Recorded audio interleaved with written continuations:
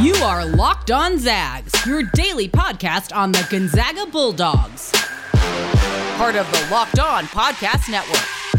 Your team every day.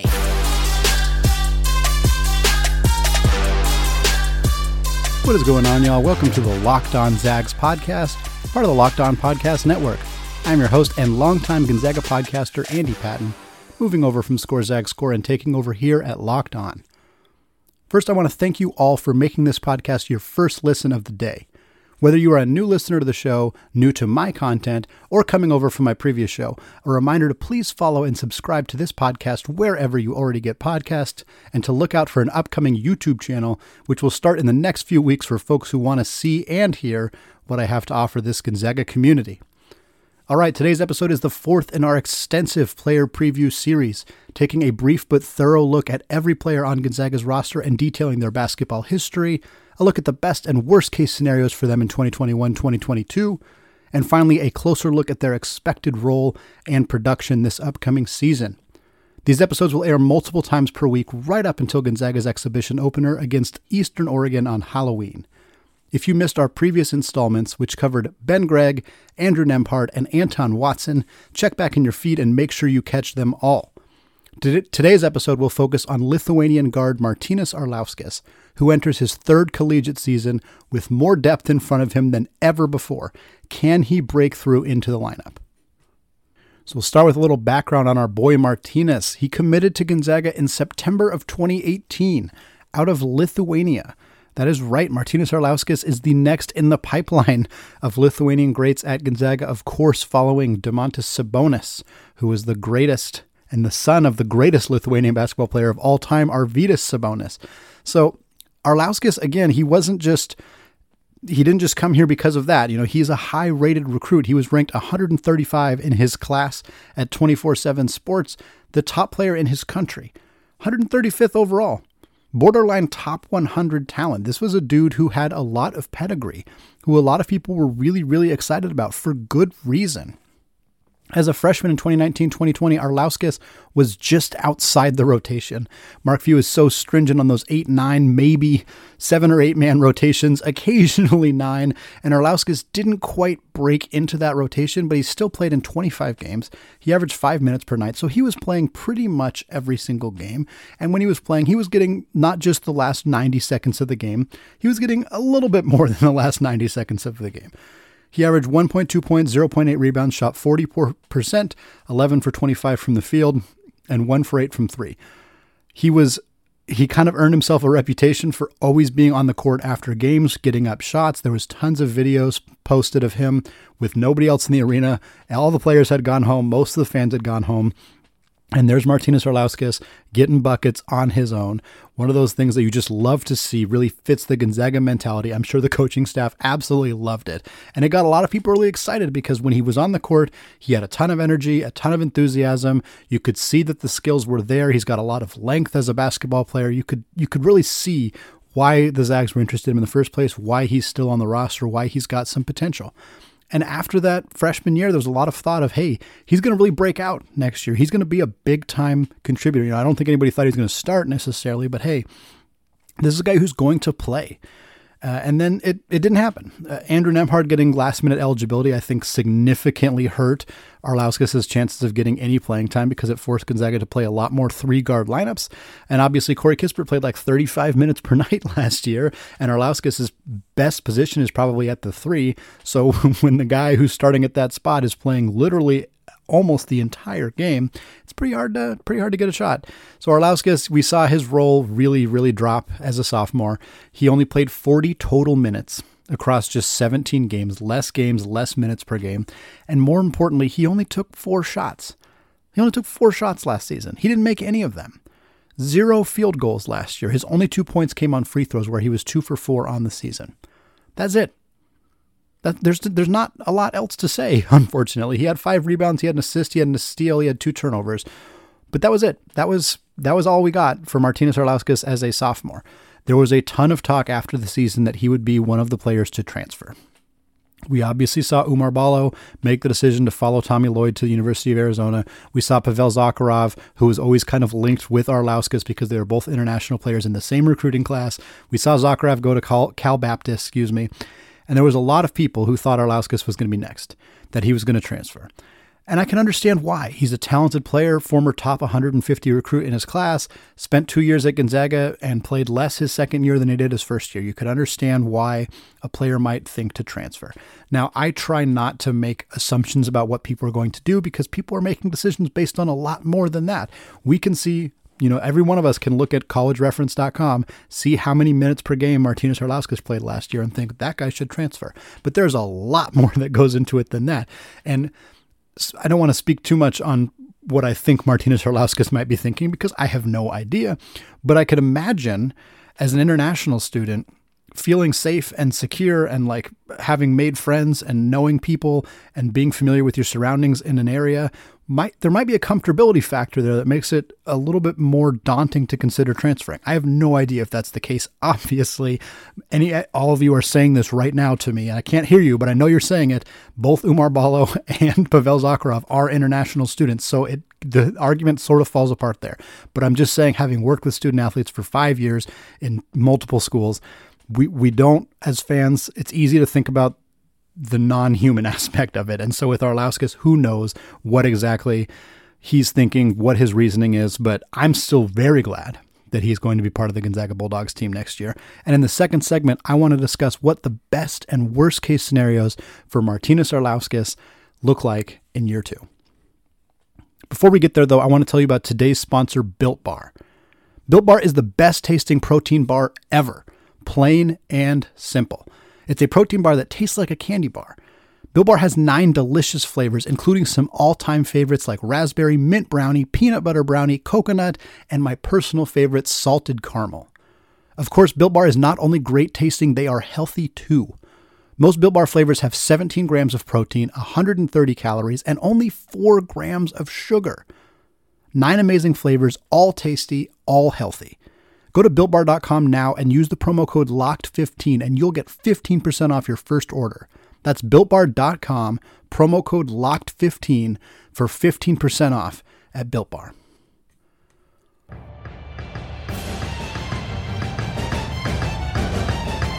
All right, welcome back. This is the 4th episode in a multi-part series talking about every Gonzaga player on the roster. Check back throughout the month for more player previews leading up to the season opener on Halloween. And if you missed any of our previous episodes, make sure you go back and check them out too. You want to be fully informed on every player on this roster before the season begins. So segment 2, Martynas Arlauskas, we're talking best and worst case scenarios. I want to throw this caveat out there in every one of these episodes. The best case is within reason, and the worst case is without injury. If a player's best case scenario is not, again, every player's best case scenario is they win the conference player of the year, they win national player of the year, they win finals MVP. That's the best case scenario for every single player in the country. That is not every single player's actual realistic best case scenario.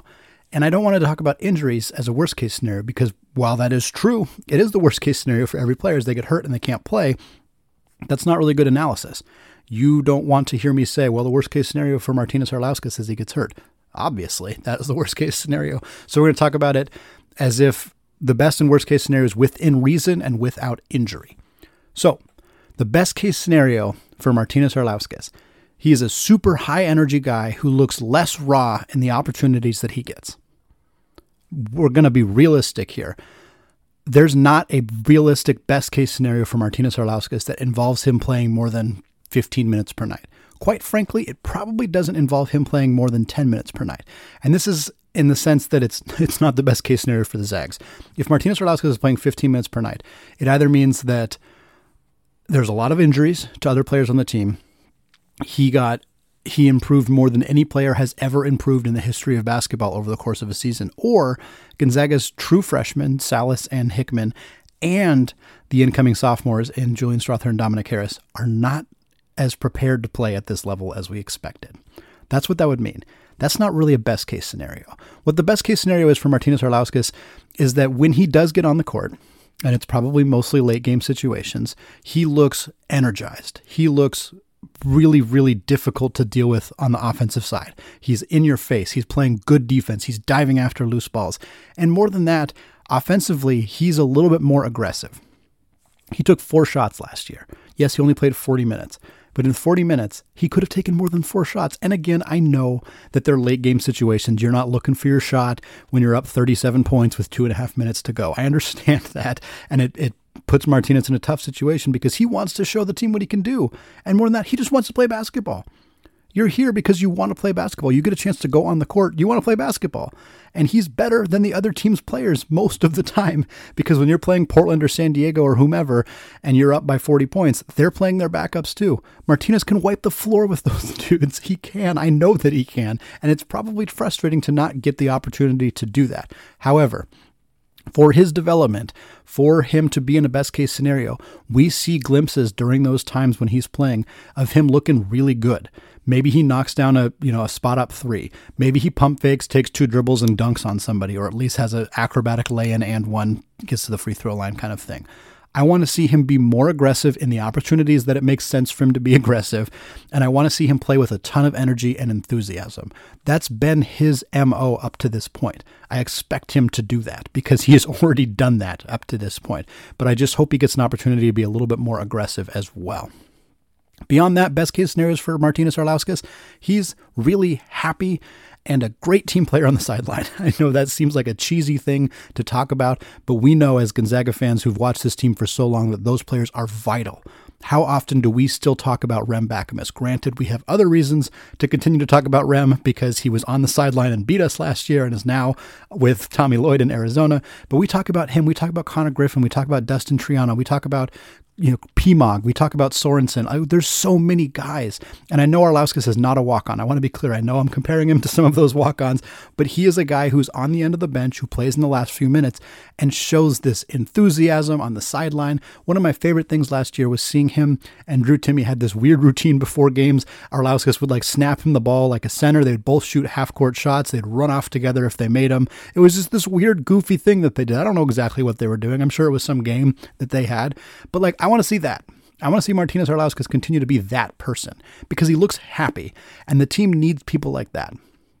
You need dudes to pump you up on the bench. You need dudes to make you laugh and smile in situations where maybe you don't feel like laughing and smiling. And you need dudes who are going to come in and provide a ton of energy in the game because sometimes you need dudes with jolts of energy.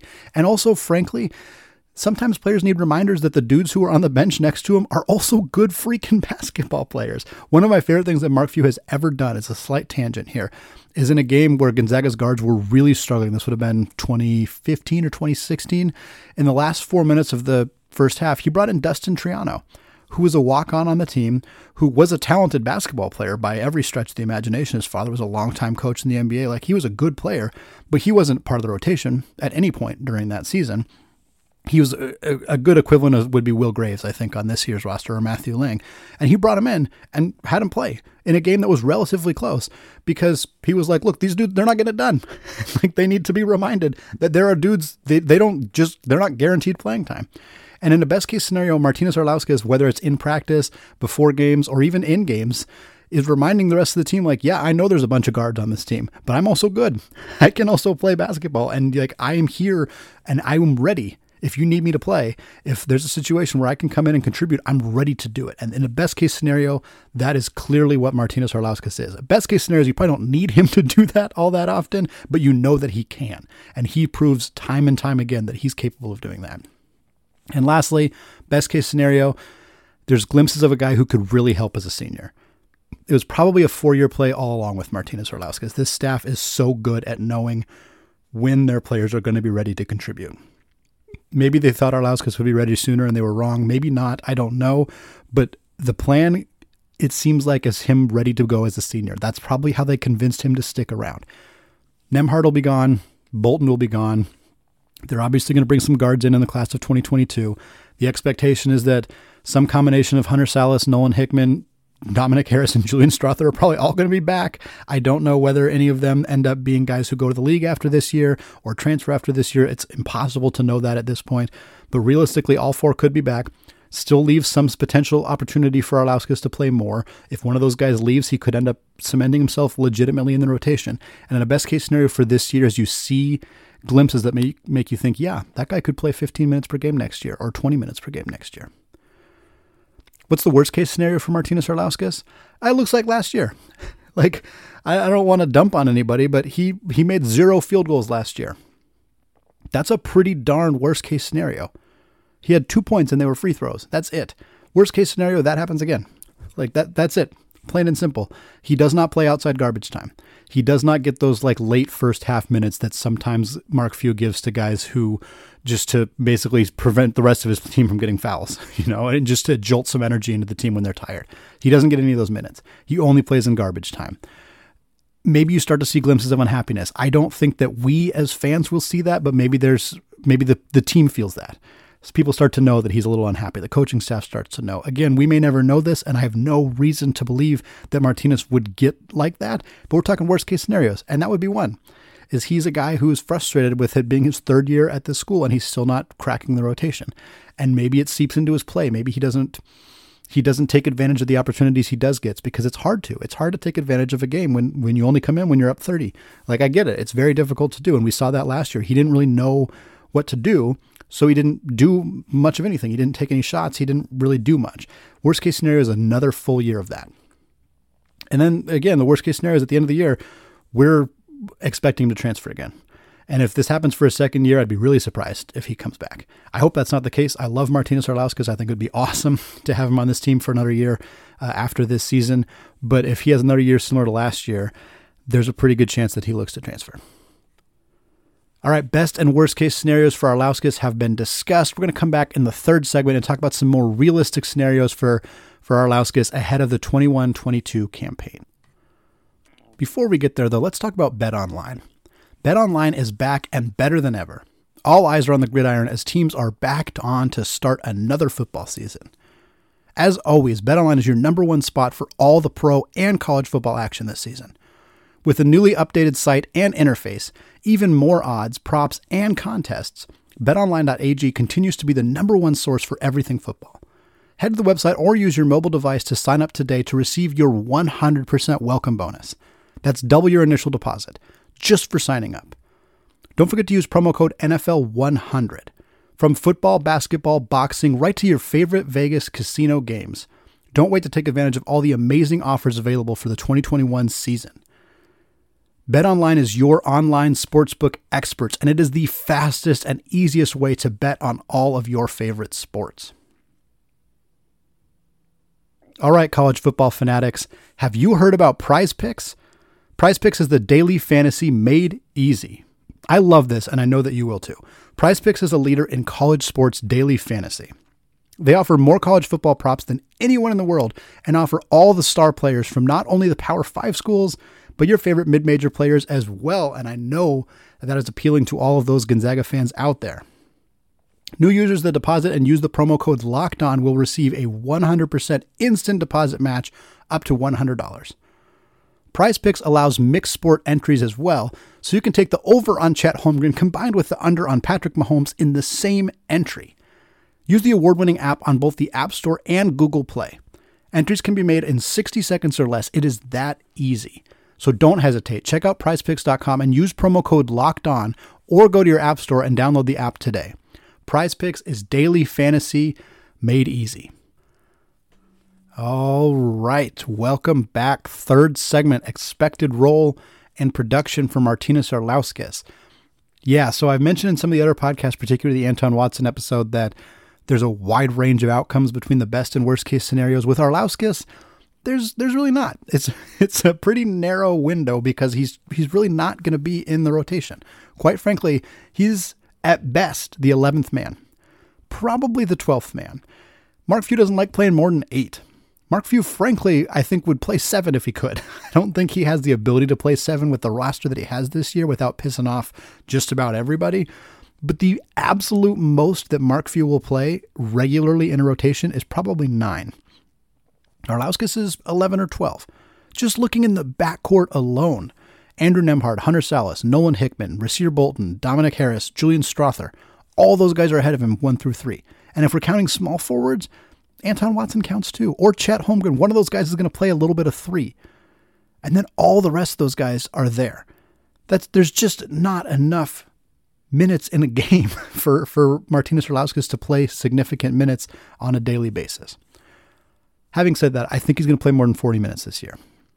I don't think that Gonzaga will bury him on the bench the way that they did last year. I'm not sure how they're going to avoid doing that with the amount of people that they have. I don't know whether there are situations where people might redshirt, where people might, obviously, God forbid, injuries or anything like that, which would obviously change the equation quite a bit. But right now, I have a hard time imagining Mark Few and the staff not wanting to get Martynas Arlauskas more minutes, but I'm not sure where they're going to go. I mean, I got to be honest with you.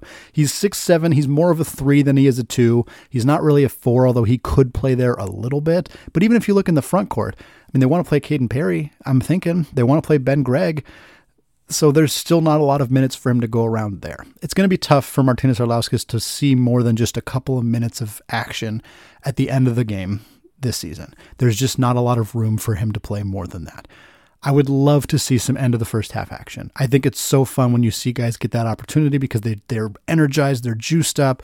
They know that they're in the game primarily to just play with a lot of passion and energy for 2 to 3 minute spurts. It's really fun. I've loved seeing Mark Few employ that strategy with players in the past, and I'd love to see it with Martynas. I think he fits that kind of style really well. I think there are ways where it's the last 2 minutes of a half, maybe, Chet picked up his 3rd foul or the team's just kind of been in a little bit of funk, and you bring in both Anton Watson and Martynas Arlauskas, and you just say, go, half-court trap, boom. And those two guys who each got huge wingspans and a ton of energy just go wreak havoc. I would love to see that. I'm not sure that I'm counting on it necessarily, but I think it would be a really, really fun thing that Mark Few and the staff could do with Martynas Arlauskas this year. But right now, I don't think Arlauskas' development is a priority, quite frankly. This team is trying to develop so many young players. Obviously, they have the true freshmen in Chet and Hunter and Nolan and Caden Perry. They have the pseudo-freshmen in Ben Gregg. And then they have Dominic Harris and Julian Strother, who did not play a lot of minutes last year. Those guys still need to develop. That's a lot of people that you have to, as a staff, figure out how to continue to get the most out of them. And you can't prioritize everybody. And I think Arlauskas' development has taken a bit of a backseat. It's not that I don't believe this staff is capable of developing multiple players at once. They obviously are, but you pick and choose where your priorities are. And I don't think that the Zags have their priority on Martynas Arlauskas right now. That does not mean that it will not change, either this season if he starts to show a lot more promise than he has in the past, or next offseason when they know they're going to lose some guys and they really want him to be a bigger piece as a senior. That's something I think is very possible, that the staff says, hey, you're going to be kind of on the bench this year. We're going to find some opportunities to get you playing time, but really we're IDing you as somebody who's going to play big minutes next year, the year after this. And they work with him and they work on the things he needs to work on in his game, and he gets a little less raw, he gets a little stronger, those kinds of things. And he comes out and plays 20 minutes per game as a senior and is a big time contributor. I could absolutely see that being the case. Having said that, I also think it's very possible that Martynas Arlauskas is about to play his final season in Spokane, that he does not play a lot this year and he transfers. And I would not blame him. I would be sad because I like Martynas Arlauskas. I like Umar Ballo. I like Pavel Zakharov. I like most of the players that come through this program, and I'm always sad to see them transfer, but never mad. I think it's dumb to get mad at players for transferring unless they say mean things or whatever. But also, I'm happy for him. I would want him to play somewhere else. I'm happy for Pavel Zakharov. I'm excited to see what he does at Cal Baptist. I'm happy for Umar Ballo. I'm excited to see what he does at Arizona. If Martynas Arlauskas transfers after this year, I'm going to be reading, refreshing constantly to find out where he's going, because I'm going to be really curious and I'm going to be excited for him too. But it'd be even better if he develops quietly behind the scenes this year, shows a ton of energy and enthusiasm on the bench, glimpses of some potential when he does get a chance to play, and then he comes out and has a significant role as a senior in 22-23. All right, week 1 of the Gonzaga player previews is over. 4 player previews are done and dusted. Depending when you're listening to this, we are less than 24 hours away from craziness in the kennel. And after that, I'm sure you all are going to have some questions. So fire away on Twitter at ScoreZagsScore or on Locked On Zags, and tune in Monday morning for my first official Mailbag Monday segment as the host of the Locked On Zags podcast. Reminder, this podcast is available wherever you get your podcasts and soon to be available on YouTube. Another reminder, podcast links will also be available on Twitter at LockedOnZags and on my own Twitter account, which can be found at ScoreZagsScore. Thank you for listening, and go Zags. Betting on the Zags doesn't have to be a guessing game if you listen to the new Locked On Bets podcast, hosted by your boy Q and handicapping expert Lee Sterling. Get daily picks, blowout specials, wrong team favored picks, and Lee Sterling's lock of the day. Follow the Locked On Bets podcast, brought to you by betonline.ag, wherever you get your podcasts.